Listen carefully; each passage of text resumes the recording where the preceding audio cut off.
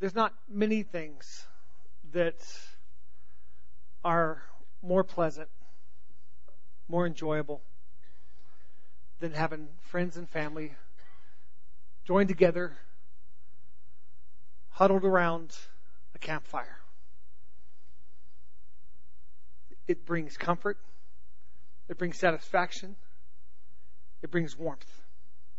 It makes that cool but pleasant summer night that much better. It makes the jokes that much funnier. It gives you the opportunity to make s'mores. We're thankful for that fire.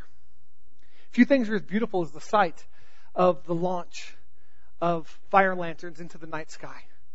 If you've ever seen it, it's amazing. There's a picture of it there where fire, just wrapped in paper, does this wonderful thing and just drifts off into the night sky.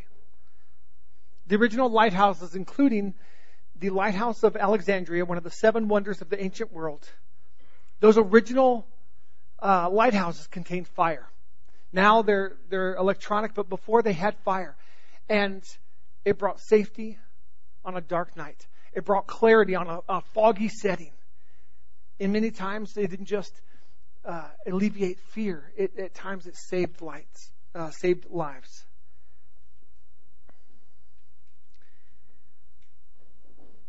James does not mention any of these wonderful attributes of fire. Instead, what he talks about is the destructive, uncontainable, uncontrollable, unpredictable, irrevocable evils and force of fire. And he uses it in relation to our tongue and our words. James 3, verse 3 through 12. Now, if we put the bits into the horses' mouths so that they will obey us, we direct their entire body as well. Look at the ships also. Though they are so great and are driven by strong winds, they are still directed by a very small rudder, wherever the inclination of the pilot, not of the pirates, but that's, or pirates, either one. James, he was hip, of the pilot desires. So also the tongue is a small part of the body, and yet it boasts of great things. See how great a forest is set aflame by such a small fire.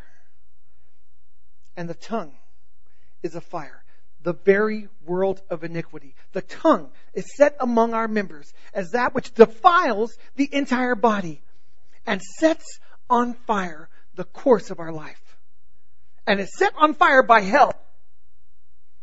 For every species of beasts and birds, of reptiles and creature of the sea is tamed and has been tamed by the human race. But no one can tame the tongue. It is a restless evil and full of deadly poison. With it we bless our Lord and Father, and with it we curse men who have been made in the likeness of God. From the same mouth come both blessing and cursing. My brethren, these things ought not to be this way. Does a fountain send out from the same opening both fresh and bitter water? Can a fig tree, my brethren, produce olives, or a vine produce figs? Nor can salt water produce fresh. I find something very, very interesting and obvious in this passage of Scripture. Friends, this passage is about steering the course of our lives.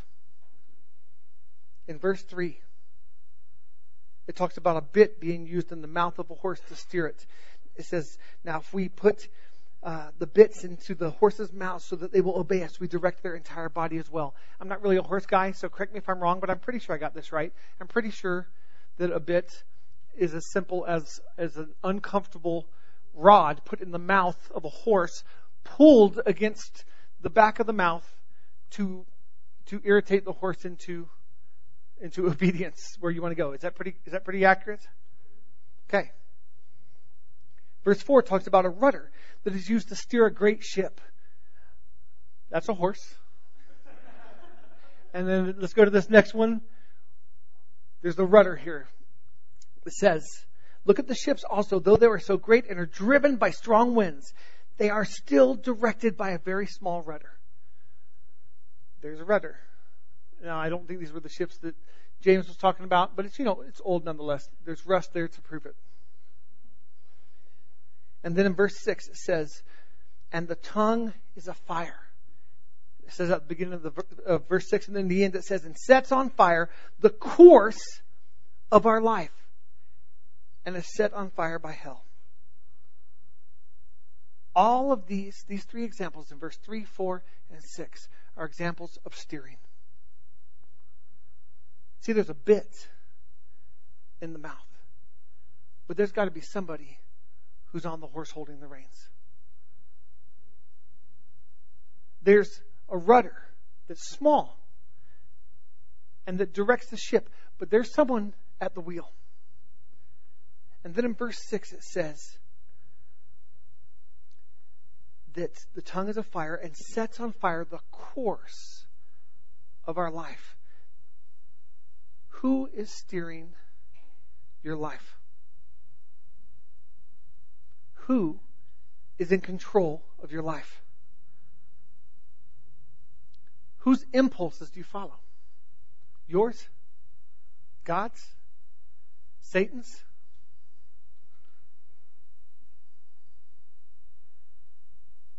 This is important not just to focus on the heaviness and even the negativity of this passage that talks of destructive forces. Let's focus on the most important thing. Who is in control? Who have we yielded to? Who have we surrendered to?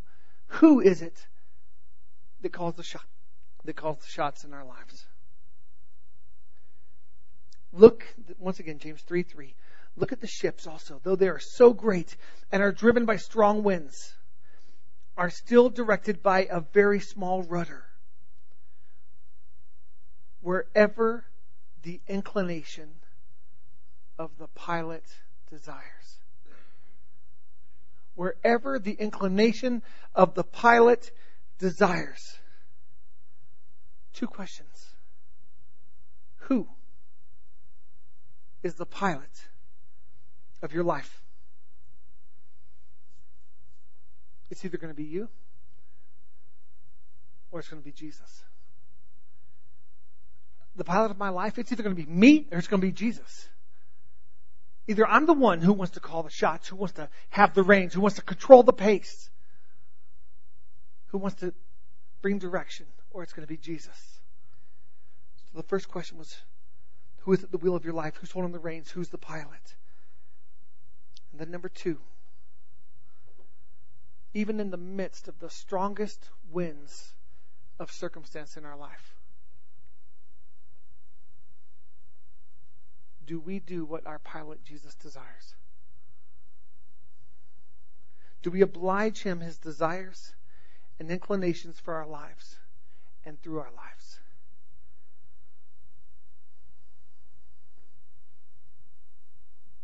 Do we let him have his way? Do we give him the reins? Do we allow him to be behind the wheel? If we don't, what's the worst that could happen? Really, what's the worst that could happen?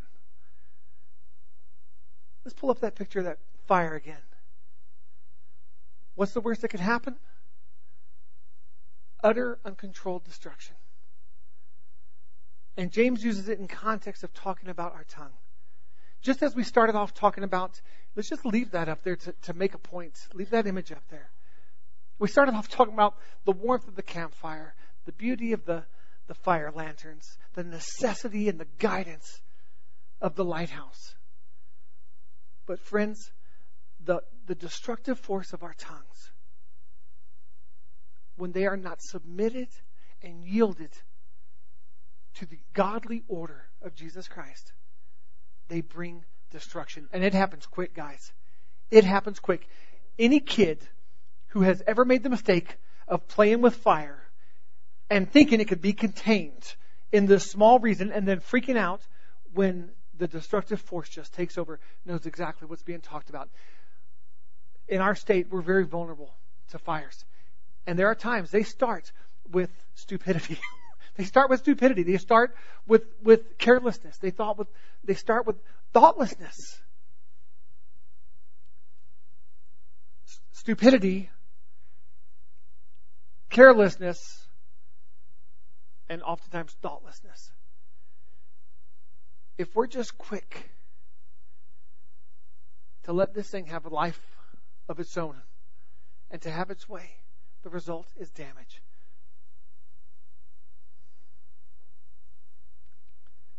Verse 5.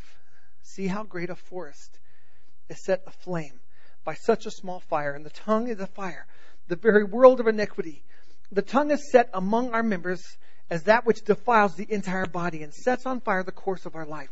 And sets on fire the course of our life. And sets on fire the course of our life. Do we believe that? Do we believe the tongue can set on fire the course of someone's life? I will say this. It can do it for the good or the bad. It can set on fire the course of people's lives for the positive or for the negative, with life or with death. If anybody was torn down by someone in their life who spoke words of death, you're a bum, you're no good, you'll never amount to anything. Those are words that tear down, but they set the course of life. On the other hand, if you start speaking life, you are loved, you are valuable, you are precious, you are awesome, you are God's. God's got a plan for your life, a purpose for your life. There is meaning to your life. I don't know why you're going through this, but I'll walk it with you as we see how God turns it. That sets the course of life. And it's set on fire by hell. God bless James. He just comes straight with it, man. He's like, I am not going to pull any punches. We're not going to sugarcoat this. For every species of birds, of beasts and birds, of reptiles and creatures of the sea is tamed and has been tamed by the human race. But no one can tame the tongue. It is a restless evil and full of deadly poison. With it we bless our Lord and Father, and with it we curse men who have been made in the likeness of our Lord and Father. Think about the hypocrisy of that. We're made in the likeness of God. So with it we bless our Father, and then we tear down a brother who is made in the likeness of God.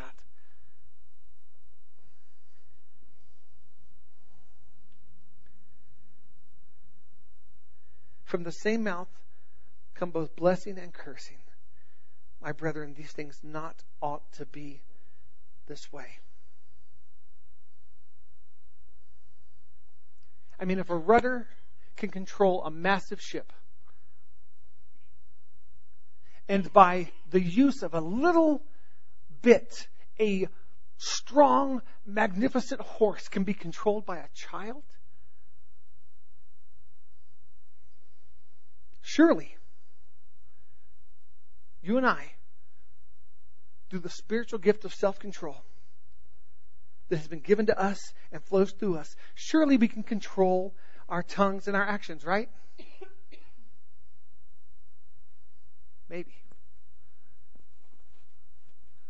Last week I talked about maturity. I talked about perfection. That word perfect means to be mature, to be whole, complete, lacking nothing. I made the statement last week that it was an if-then statement. If we do this, then we get this.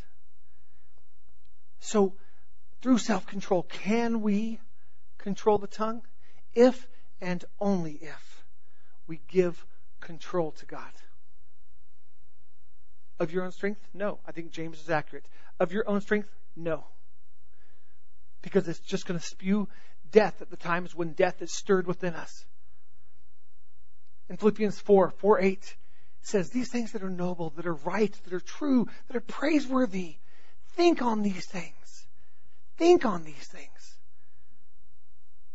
Why is it important to think on the goodness of God? Why is it important to think, to dwell on things that are right and true and pure and holy? Because whatever we think on is going to come out. It's going to come out. Whatever we dwell on is going to come out. Whatever we entertain and let fester or build or grow is going to come out. And there's an encouragement that James has given for us to grow up. And I made that statement last week. Friends, let's grow up. Let's walk in maturity. Let's let the completed work of God be full in our lives. He wants to grow us. So we look like Him, we sound like Him, we think like Him, we act like Him. I know who that kid's dad is. Man, looks just like his dad. Looks just like his dad. Who's his dad? God, the King. Man, everything that kid says. That kid might be Harold's age, so Harold, like late 40s or something. But, that kid looks just like his father. That kid acts just like his father. That kid, man, sounds just like her father.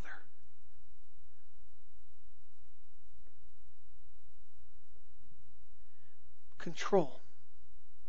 We give control to God.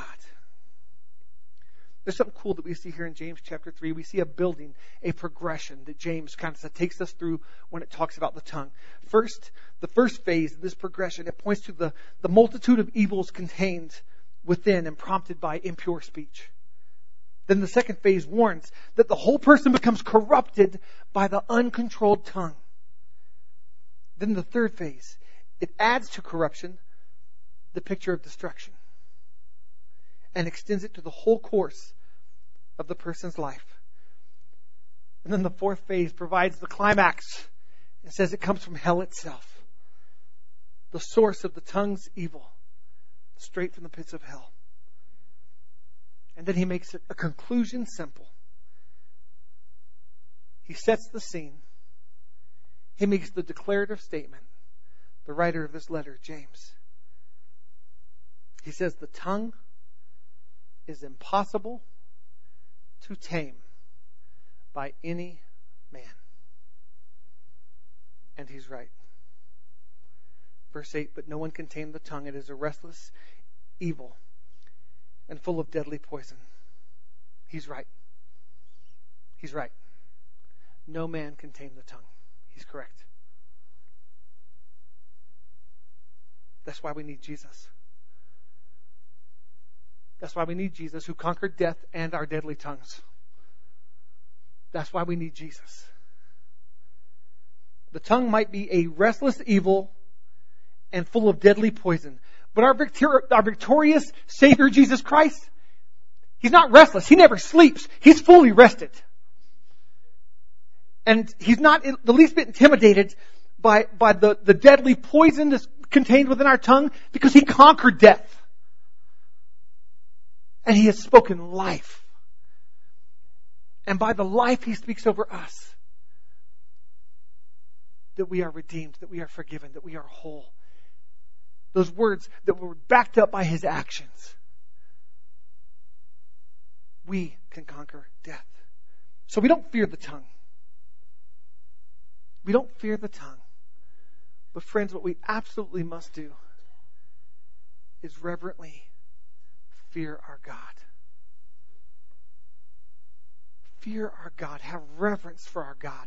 Not fear like, oh no, He's going to punish me. Fear like, I'm in awe. I'm humbled. I honor You. I revere You.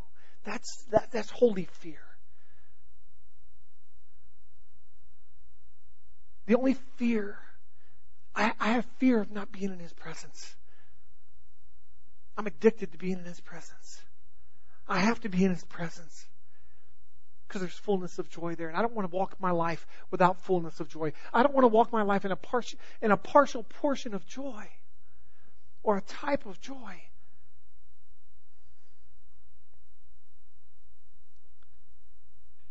We reverently fear God, and we give all honor and trust and praise and control to Him.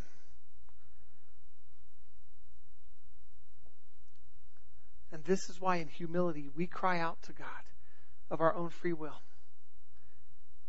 And we give control to Him. And we give our lives to Him. Friends, I didn't just do that when I was a boy and I first gave my life to Christ. I do that every day of my life. Every day I yield my will to Him. Friends, every day we yield control to Him. Lord, I want Your impulses to reign in my life. when you've got a zany impulse, I'm there. I'm with it. You ready, Mark? Because this is going to be awesome. It's going to be crazy. You ready? I want to totally rock your world. Turn left. Now! Hard left!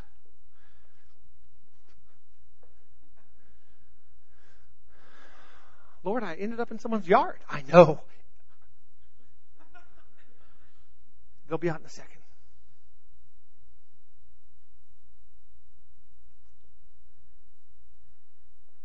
When it comes to the tongue, there's such power in building people up, in speaking life, in just agreeing with God. You guys, if we're believers, it's easier to speak the heart of God than it is to speak the heart of us, because that's what's in us. So just speak it. You know how much He loves us. Just speak it. Just declare it. And I heard it said we're taking a class on understanding the prophetic that Jim and Pam are teaching. And there was a statement in it that said 90% of the prophetic is simply speaking the positive, what we already know to be true about God. Confirming what we already know to be true about God. And He just wants to say it. He wants to say that. He wants to declare His goodness and His love. The power of life and death is contained in the tongue. The warning that James gives, it's valid. It is true. It is real. It is valid. There's supposed to be maturity. There's supposed to be growth in our life. And if there's not, we can be a spoiled, rotten little brat who says horrible, mean, nasty things and who gives way to impulses, ours or the enemy's, but not our Father's.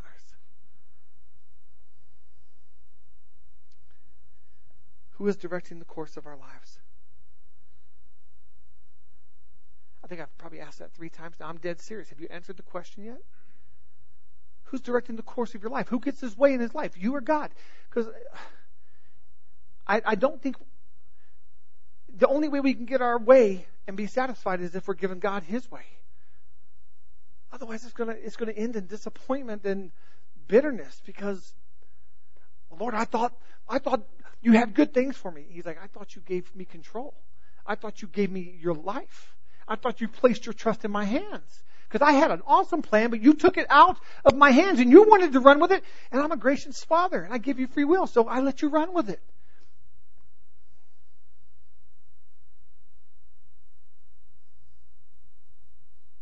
Can I have it back? You gave it to me. Who is in control? Who is steering? Who is holding the reins? Who is setting the course?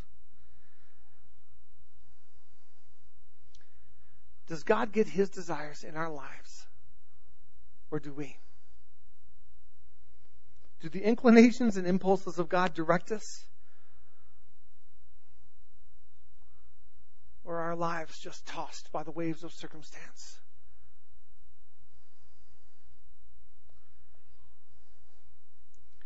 First Peter 6-7 says this. In this you greatly rejoice, even though now, for a little while, if necessary, you have been distressed by various trials, so that the proof of your faith, being more precious than gold, which is perishable, even though tested by fire, may be found to result in praise and glory and honor at the revelation of Jesus Christ. Once again, we see the beauty of fire. It refines. It refines gold. It refines our faith. And our faith is more precious than gold. But it becomes more precious than gold through that refining process, through difficult times. Hey, if only for a while. There's difficulty you walk through, but just as gold gets refined by fire, so will your faith. The proof of our faith, refined by fire, results in what? The proof of our faith, according to the Scripture, refined by fire, results in what? praise and glory and honor at the revelation of Jesus Christ. With what do we give God praise? The tongue. The proof of our faith is to come out via our tongue. The glory of God, the honor of God is supposed to be shouted and declared and raved about. With what? With our tongue. At the revelation of Jesus Christ. At the revelation of Jesus Christ. Friends, have you received the revelation of Jesus Christ? Is He good? Is He awesome? What about His love? Have you gotten revelation of that? What about His grace? Have you gotten revelation of that? What about them who might not have the revelation of that? How are they going to get the revelation of Jesus Christ?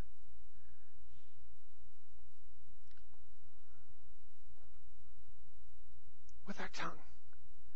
What the enemy intends for harm, for evil, God will turn for good, but it requires a yielded life. It requires a surrendered life. It requires relinquishing control. Trusting that His ways are better than our ways. That His plan is better than my plan.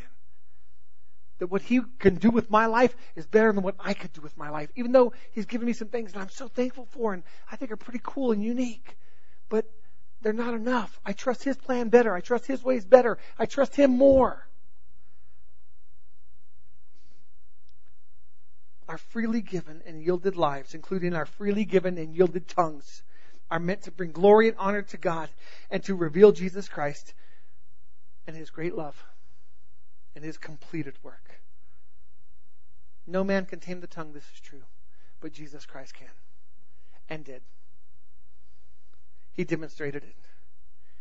And when we give Jesus control of our lives, we give Him control of our tongue. And the tiger is tamed. The lion is tamed. The beast is caged. Because He gets His way. In my life, He gets His way. In your life, He gets His way. You're going to blow it? Yes. When? Real soon. Real soon. Real soon. But since we have the revelation of Jesus Christ and His grace, then we don't live in shame so quickly going, gosh, man, I'm sorry. I'm sorry. Gosh, I love you. And what I said doesn't indicate, it doesn't reflect my love for you. I'm sorry. Will you forgive me? We apologize, we do that because we're kind people. And then we repent because we trust God. We're like, Lord, I totally agree with you. My actions didn't demonstrate that I agree with you, but I totally do. Now my actions are going to follow it, Lord.